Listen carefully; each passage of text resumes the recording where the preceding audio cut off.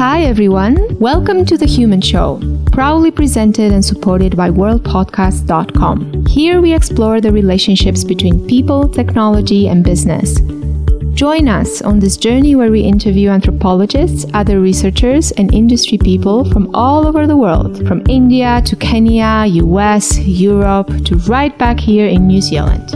Hi friends, in today's episode we are talking to Simone Abram, Professor of Anthropology at Durham University, a co-director of the Durham Energy Institute, and a researcher at the National Center for Energy Systems Integration. Corina and Maria talk to Simone about the anthropology of energy, ethics in the field of energy governance, and sustainability dilemmas for individuals and communities alike.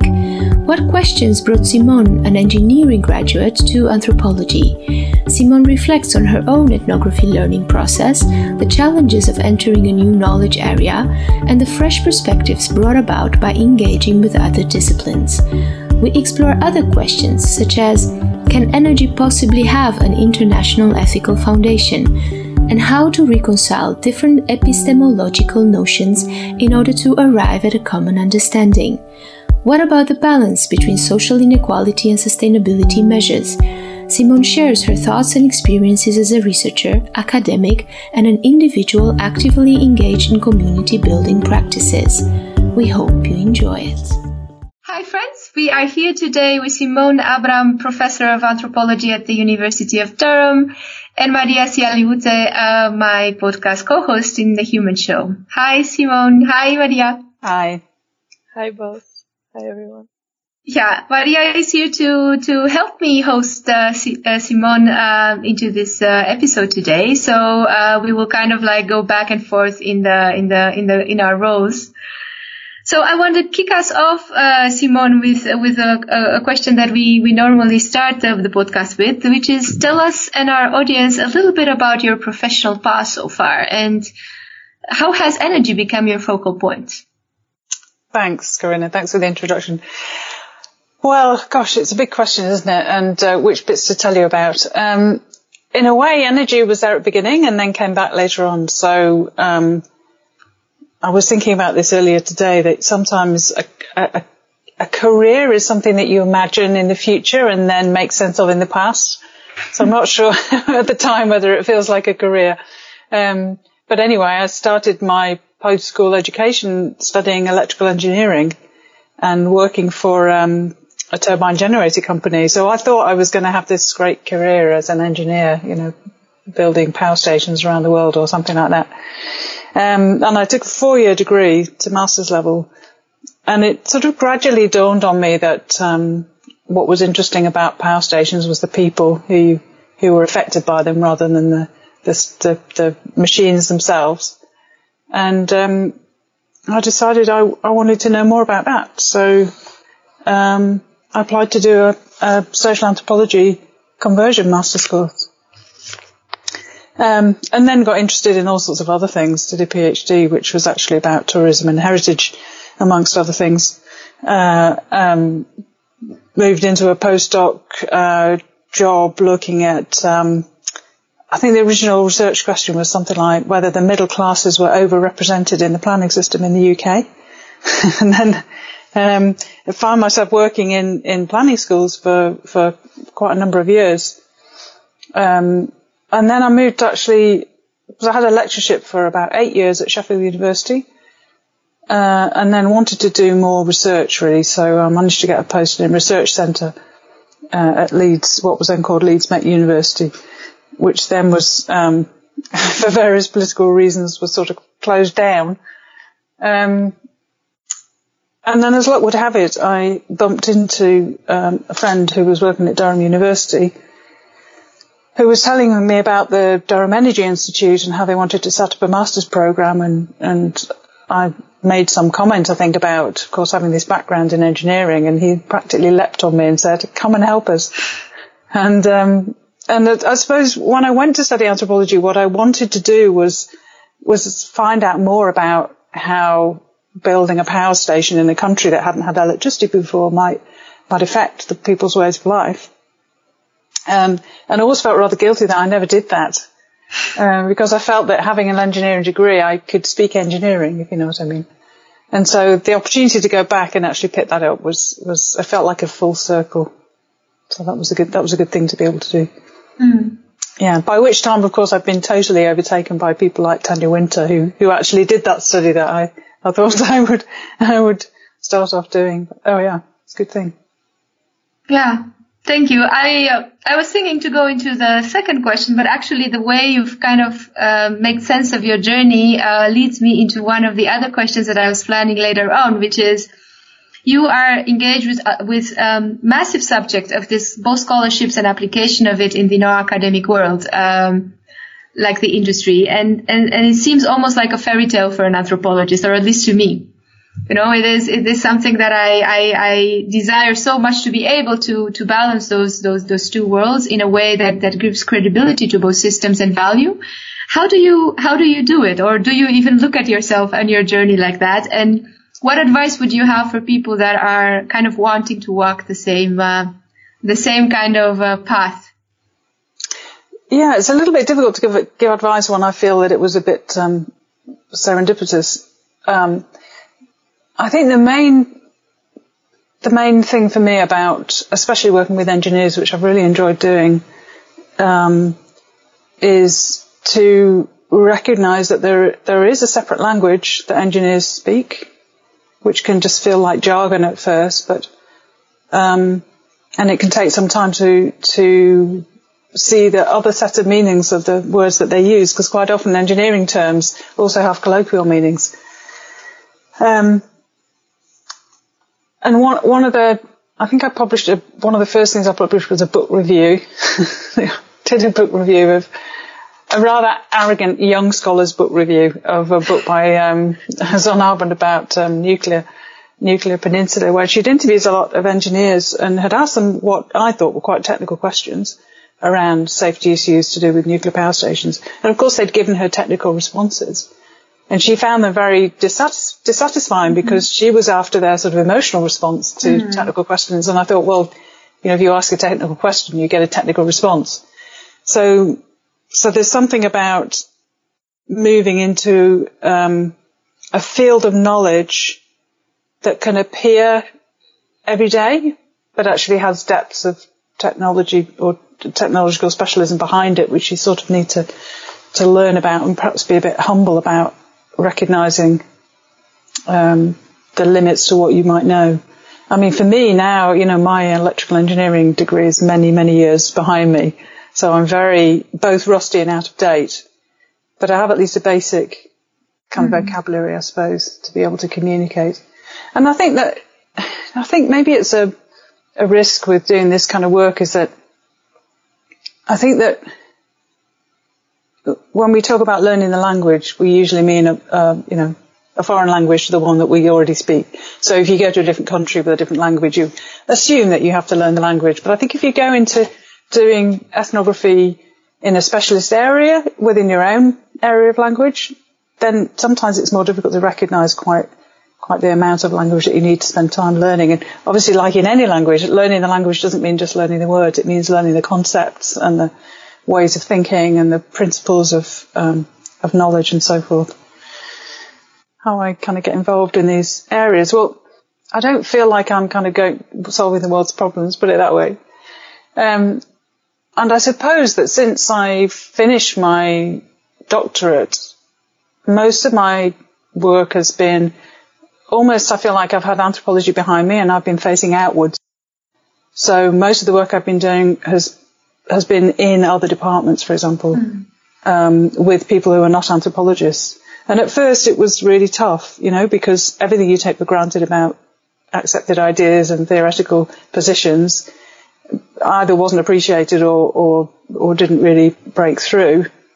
And I suppose I learnt and adapted to find ways to communicate ideas from anthropology that are exciting and interesting to people who either hadn't encountered them or hadn't seen the point of them or whatever it was. So sometimes it felt like a lonely struggle being the anthropologist in the department, and that's not a fun place to be a lot of the time. On the other hand, it really makes you think through what's interesting here and what's valuable. And and what you should be precious about and what you shouldn't be precious about. How to adapt, you know? Yeah, so I wonder then, when did anthropology became a home again for you?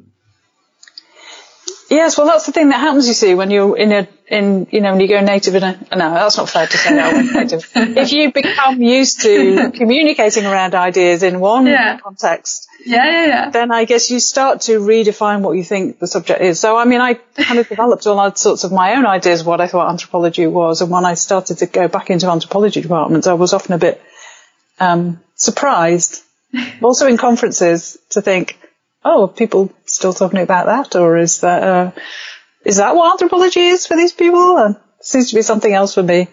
And I think that's probably common for most people. You know, you go into one area and you forget that the other areas continue to exist. Mm.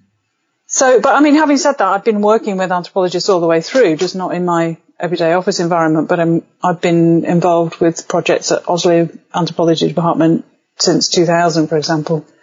So I have had ongoing, I haven't been a complete exile or anything like that. It's just that I've been used to working with people, sort of adapting the way that I talk about anthropology and think about anthropology to different contexts, I suppose. Yeah, I think that kind of approach to the way you look at multidisciplinarity makes it seem so easy, or at least to me. I think you get used to a different set of expectations around what you can take for granted and what you can't. I mean, the first time I got a review back saying this person's totally taken for granted what ethnography is, I thought, oh gosh, I actually have to explain in a grant proposal what this methodology of ethnography actually includes. And remember that all the people reviewing your grant applications may know nothing about it. So yeah, that kind of thing opens your eyes a bit, I suppose. Yeah, I want to take it very practical to one of your projects, which I and Maria also found quite interesting. You are the co-director of the Durham Energy Institute and a researcher at the National Center for Energy Systems Integration. Hope I'm saying it correctly. That's right, yeah. Where you work on bringing anthropological methods and perspectives to the processes of energy modeling. So, I found that fascinating because on one side, modeling really does rely on a certain hard categorization or kind of like really embracing this rigid structures of meaning making. Whereas for me, anthropology was more about, the opposite of that. So, the project is nearing the end and I wanted to ask you, how has that journey been for you? And what were the biggest challenges in the processes of translating your anthropological perspectives and working alongside in that space of modeling? Yeah, good question. It's been a really interesting project. It's been incredibly difficult for a number of reasons. Not only are we dealing with completely different epistemological approaches between what people refer to as quantitative and qualitative research, but even between the different models themselves, there are really enormous gaps and differences and differences not just in method but also concept and approach. So it's been in some ways probably quite a typical journey in that at the beginning of the project there was a lot of talk about how to get human data into the models. And gradually we managed to shift the conversation to be about how you bring together different kinds of knowledge. So we explored a few different areas earlier on, thinking about things like agent-based modelling, which is a way to include patterns of people's behaviour into modelling processes. But pretty quickly it became clear that that's very, very limited. And I think one of the really interesting things for me about that project, I think it's partly to do with the people who are involved, the fact that many of the engineers involved in the project have already worked with social sciences, so they are quite aware of the limitations of what's possible within their given methods. So what we tried to work towards was a way of thinking about how you use models, how you describe their limitations, and how you analyse their use. So one of the things that I'm wanting to pursue beyond the project is to look at what happens when you take a sort of theoretical model of a system and do what most people involved in the project seem to want to do, which is called decision support. That you use a model to help decision makers make decisions, and like who those decision makers are is often very vague, and what constitutes a decision is also, I mean, how do you describe what that is? So one of the things I'm hoping to do next is to actually try and pin that down on the one side, get a bit more information from the different modelers about who they have in mind when they're talking about decision makers. And on the other, actually follow some of the models through into whether it's policy making or industry or investment decisions or whatever it is, and say, how are models used in those contexts? So I was really inspired by a colleague of mine at Durham called Wendy Parker, who's a philosopher, and she's been writing about the use of models in climate, the way that climate models are put together, basically. Mm-hmm. And she did some really interesting work around the kind of ethical judgments that are involved when you design and use a model, pointing out that things like, in a climate change model, if you have to make a decision about your thresholds, what constitutes a meaningful threshold in the model, and what constitutes the range of a particular factor that you want to include. And all of those sorts of decisions are actually ethical as well as practical, and they may have long-term consequences in what your climate model can tell you. And I really think that the very same thing goes for energy system models as well. So whether you're modelling patterns of energy demand, or whether you're trying to model the way that cables respond to different temperatures in the weather, you're still all the time making judgments about what's an important factor, what can I ignore, where shall I set a threshold. And these sorts of things, I think, can have pretty profound consequences when it comes to making decisions about how the system should be changed in the future, especially now when we're at a really dramatic moment in the development of energy systems globally, with not just the kind of political pressure and climate pressure, but really rapid changes in technologies that are pretty exciting. And they're suddenly that, I think in the development of, if you look at the history of technology, one of the things that I think science and technology studies has shown pretty well is that you get kind of long periods of relative calm and then a change which opens up all the things that you took for granted. Yeah. And I think we're in one of those moments now where a lot of the things that we assume about what's right, about, what technologies can do, for example, is suddenly open again and could change quite dramatically. And I think that's true among scientists and engineers as well, that this kind of moment of everything could change and a lot of the assumptions we had may no longer hold. So it's a pretty exciting moment, I think. Yeah. I love that you mentioned ethics and energy, because that really kind of, at least ethics it's one subject that I found incredibly fascinating. So it leads me a bit into my next question, which is, you have co-founded an international network on ethics energy. And how do you see that space of internationality around energy ethics? Do you consider energy, or is it possible for energy to be a foundation on which this type of consensus can be achieved?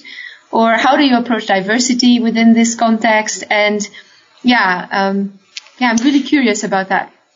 Sure. I think there are lots of different approaches to energy ethics. And there's quite a few people working on this now in anthropology. There's some very interesting work on things like corporate ethics and the sort of moral narratives that people construct around their actions. That you probably know about. But what we were trying to do with that network, which was a little bit different, it's interdisciplinary. It's primarily with philosophers and philosophers of practical ethics as well, in the Netherlands and Germany particularly. Rather than sort of set out a new morality around energy, it's, as well, I suppose my aim with the work that we've been doing and is rather to think about, or develop ways to think about ethics. So it's more about how do we think about ethics related to energy. So we've had quite a lot of discussions about this, actually. We're not there to tell people what's ethical and what's not ethical, although some members of the group would like to do that. Instead, in a way, what we want to do is set out ways to enable people to think more clearly about what ethics are. And I think that, philosophical traditions in ethics are quite different from anthropological ones as well. So what we consider to be the basis of ethical thinking can be quite different. And really the network was set up to explore those and see if we could find some kind of meeting ground.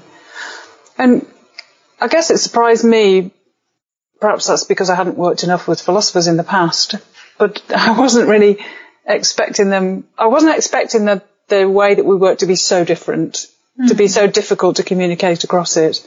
And actually 4 of us, 2 philosophers, 2 anthropologists, although I suppose 1 anthropologist and 1 STS scholar, spend a good few months working on a paper about epistemic values and non-epistemic values. Which suddenly seemed very technical. And actually most of the time was spent trying to work out what even we thought a paper should look like, and what kind of language we use and how we relate it to, I think anthropologists often use very narrative forms, don't they? Whereas the philosophers were much more kind of A, B, and C, and listing and points, and a much more kind of formal argument, I suppose. So even to that extent, it was challenging, but really interesting. I don't have any kind of sort of moral standpoint around universal ethical positions. Although at the same time I'm involved in a project on socially inclusive decarbonisation and co-writing briefing papers on a just transition and so forth. So I guess I am at the same time also taking moral positions, aren't I? Yeah. I don't sort of tend to think of myself as doing so. But I think, there's a lot of implicit morality in anthropology, isn't there, about being equitable and justice and so forth. That I think is pretty difficult to articulate in how can I put this?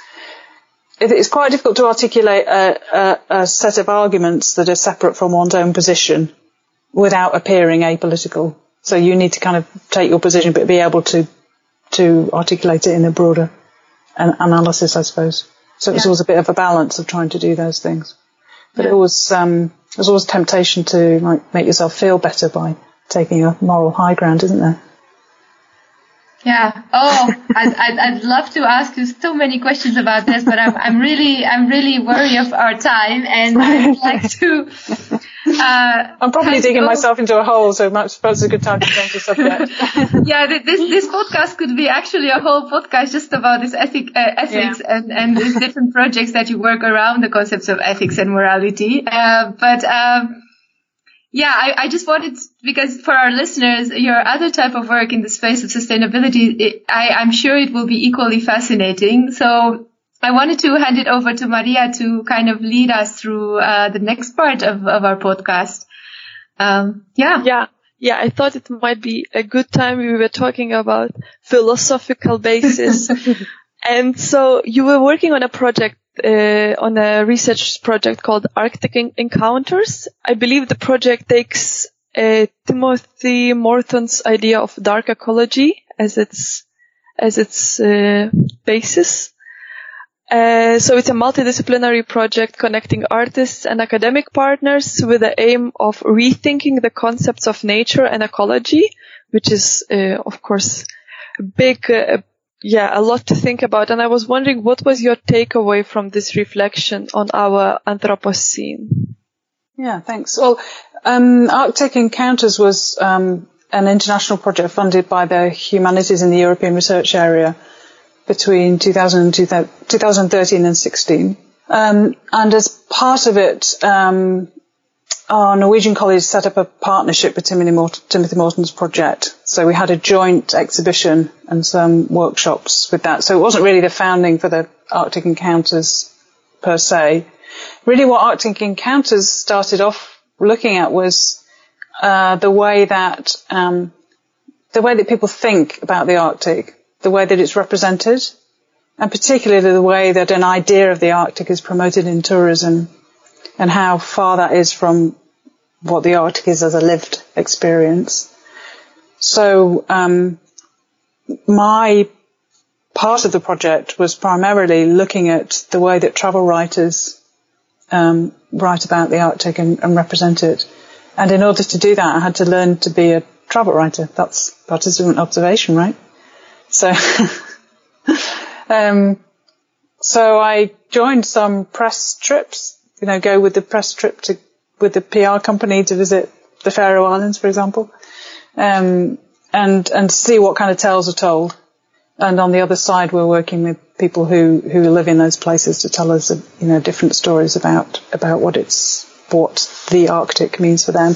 And partly because this idea of the Arctic has become so significant in recent years. I mean, obviously it's been around for centuries and has had different political and sort of fantastical meanings over the centuries.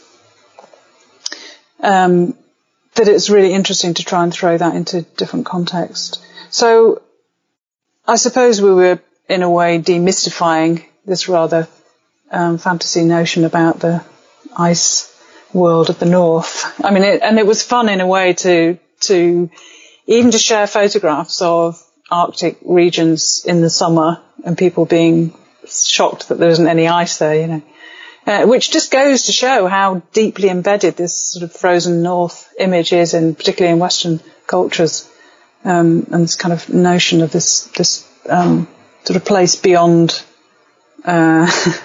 civilization, I suppose, is the way that people think about it. I think one of the things that was very striking to me during that project is that, in fact, at one point it became very apparent. We joined a Society of Travel Writers event in Reykjavik, and to talk to them about the fact that tourism industry in the far north is often premised on promising people a sight of the Arctic before it melts. And yet by promoting that very kind of tourism, you raise the levels of pollution and make that problem worse. And yet if you're a travel writer, your whole raison d'etre is about getting other people to travel. So how do you even imagine something like ecotourism if it involves getting on a plane and contributing to carbon emissions, or taking a cruise in a massively polluting monster liner, And what was interesting in a way was that when we talked about these things at the writers' conference, there was this sort of moment of both release and horror, because many of them, they knew it in their hearts that this was a fundamental contradiction, and yet they felt almost unable to talk about it. So actually the session at which we talked about it was almost cathartic. But now, of course, it's really ironic. After COVID, things look so different because all that transport and travel has disappeared. But you'll notice in the media that people have started travel writing again, and they have started promoting destinations and holiday companies and so forth. And it's a bit like the bounce back after COVID lockdown with transport, isn't it? For a moment, people think, oh, life could be different.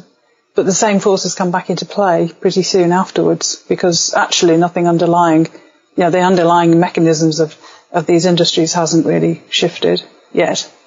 Yeah, you asked me for a takeaway from that project.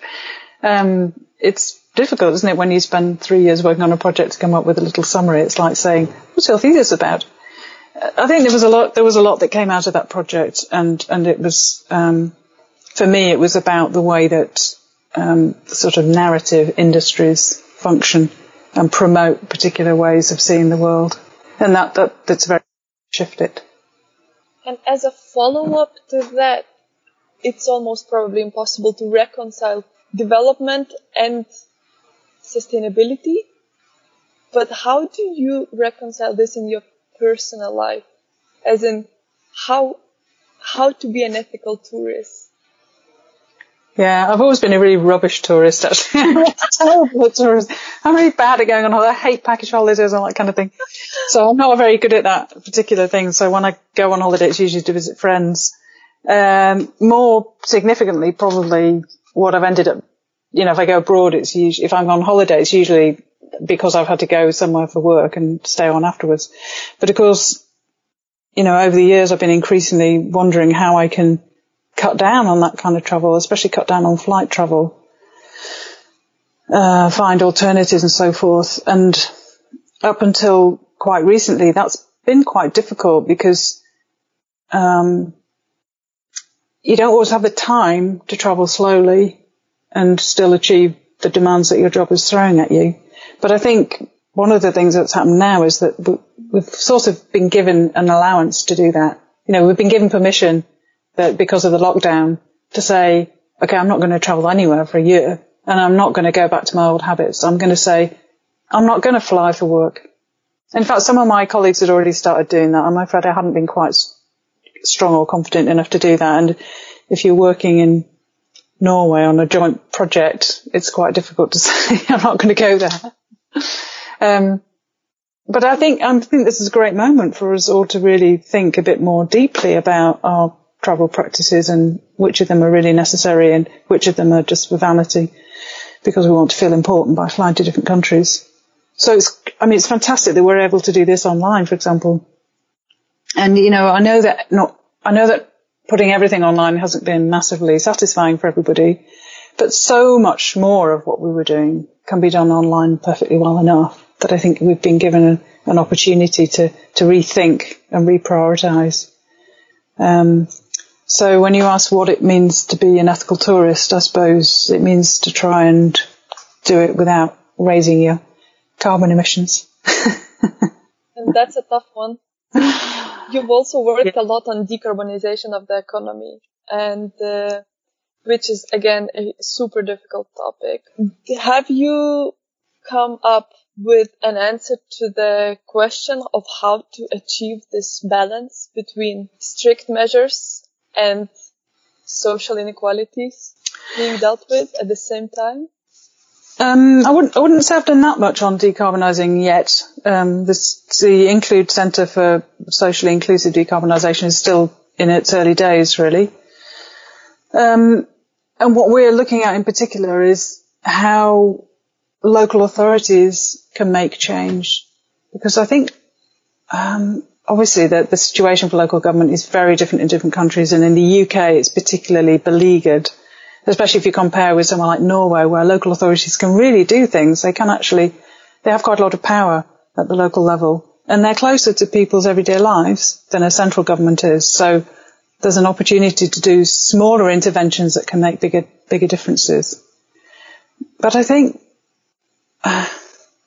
one of the frustrating things is that, you know, the answer's always got to be to discuss things and get as many people involved in the discussion as possible. But local government is often the worst place to do that because they're working within limitations that mean that a lot of things people want to talk about are sort of out of bounds. It's not the right forum to discuss those things. And, you know, funnily enough, that's something that we talked about, sort of 20, 30 years ago when we're doing work on local planning. Is that you have a meeting about a plan, a forward plan. People come along and they want to talk about the maintenance of the roads or the street lights or something. And they have to be told, no, this isn't a meeting about that. It's a meeting about planning forward, not maintenance. And that same scenario comes up again and again. You want to have a meeting about decarbonising the transport system. People will come and talk about bus timetables. It's quite difficult because, you know, maybe they haven't found another arena in which to talk about bus timetables. So maybe you do need to spend time doing that. But then it becomes a very, very time-consuming and hence expensive. So the main question is, how do we actually listen to people when policy is being designed? And, you know, there are 100 different solutions to that, but I don't think one is right and one is wrong. There are many, many ways to do this, and we have to keep using many ways and keep being frustrated by it because it is frustrating. But that's democracy, right? It's frustrating. But if we give up on it, I don't think many of us would like the alternative. Keep talking, I suppose. And doing, of course. Just to interject here, because I lived in New Zealand for a few years, and I was part of working alongside like Maori businesses. And I was fascinated with the way they looked at commercial development. That comes strongly from the way they look at the world as community and the footprint that they live as community. So with my first kind of business plan meeting with one of those companies, they've built this business plan for 5 generations. So now, the length through which they look at, you know, we are doing this to benefit this amount of generations ahead of us, and it needs to have also this impact on the environment because we have a duty towards the environment as inhabitants here. So I think I think ideology and, how you look at a deeper level as your role in society as a species to a certain extent can also play a role in how you engage with this type of processes, right? Absolutely. One of the things I do outside work is that I've been involved with a local development trust for 20 years or something. And, the neighbourhood I live in Sheffield in the UK is very, very mixed. So there is a lot of quite severe deprivation, and there's quite a lot of, I wouldn't say enormous wealth, but comfortable middle classes. But that means that you have really also pretty big class differences. So they can often act against each other. And I think the danger is that you find one answer to a question and assume that's the answer. But actually there will always be many answers. So yes, you might have a company or a family business that's been here for 5 generations, and you've also got a corporation trying to achieve something, and you've got people who want to just sit on their allotment and cultivate the soil. And a local authority who's got to make some kind of benefit decisions, and a social housing organisation who are trying to keep people off the breadline, and somebody worrying about the drug dealers around the corner. Our societies are very, very mixed these days, so there isn't a kind of one answer to the problem. We've got to be open for multiple answers, I think, and multiple narratives. And really, anthropologists should be good at that, right? Listening to different stories and trying to make sense of them together. But I think translating between them can often be a pretty big challenge. I don't know whether we have answers to that. Do you?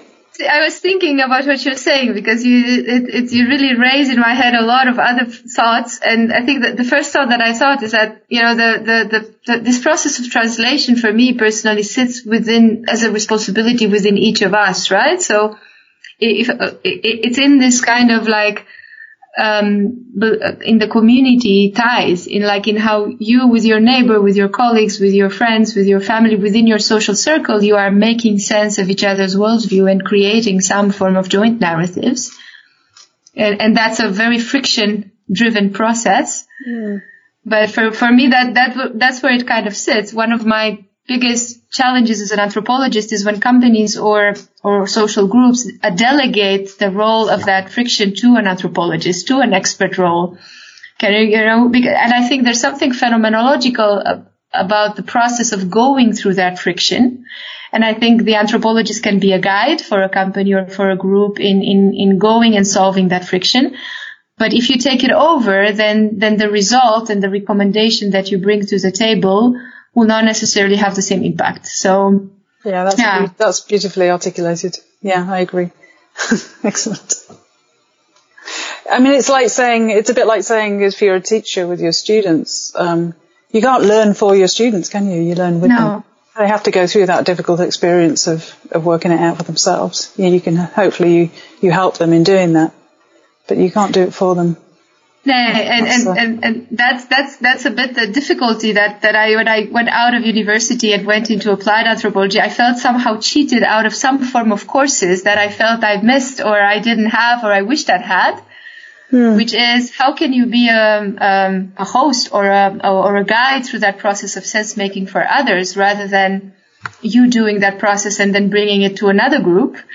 I felt I didn't necessarily had the skills on how to do that, so I had to experiment with them. But I think that's a really important observation. I think a lot of universities are very poor at doing that because not that many members of staff have had that experience. So unless we include the people with that experience in showing us how to do it, then it's going to be difficult to pass it on to students and show them different ways of working that aren't the same as being any other kind of consultant, for example.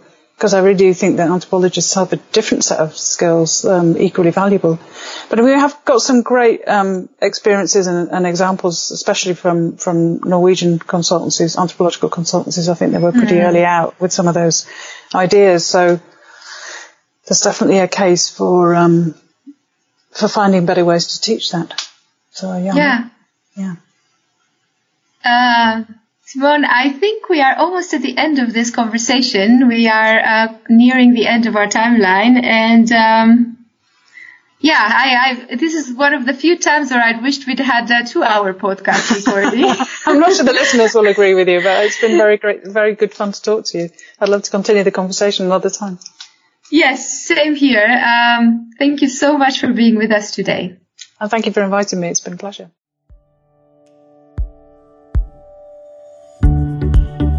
Thank you for listening, everyone. Follow us on our social media channels and look at the show notes for links to our speakers' work. Join us next time for more interesting conversations.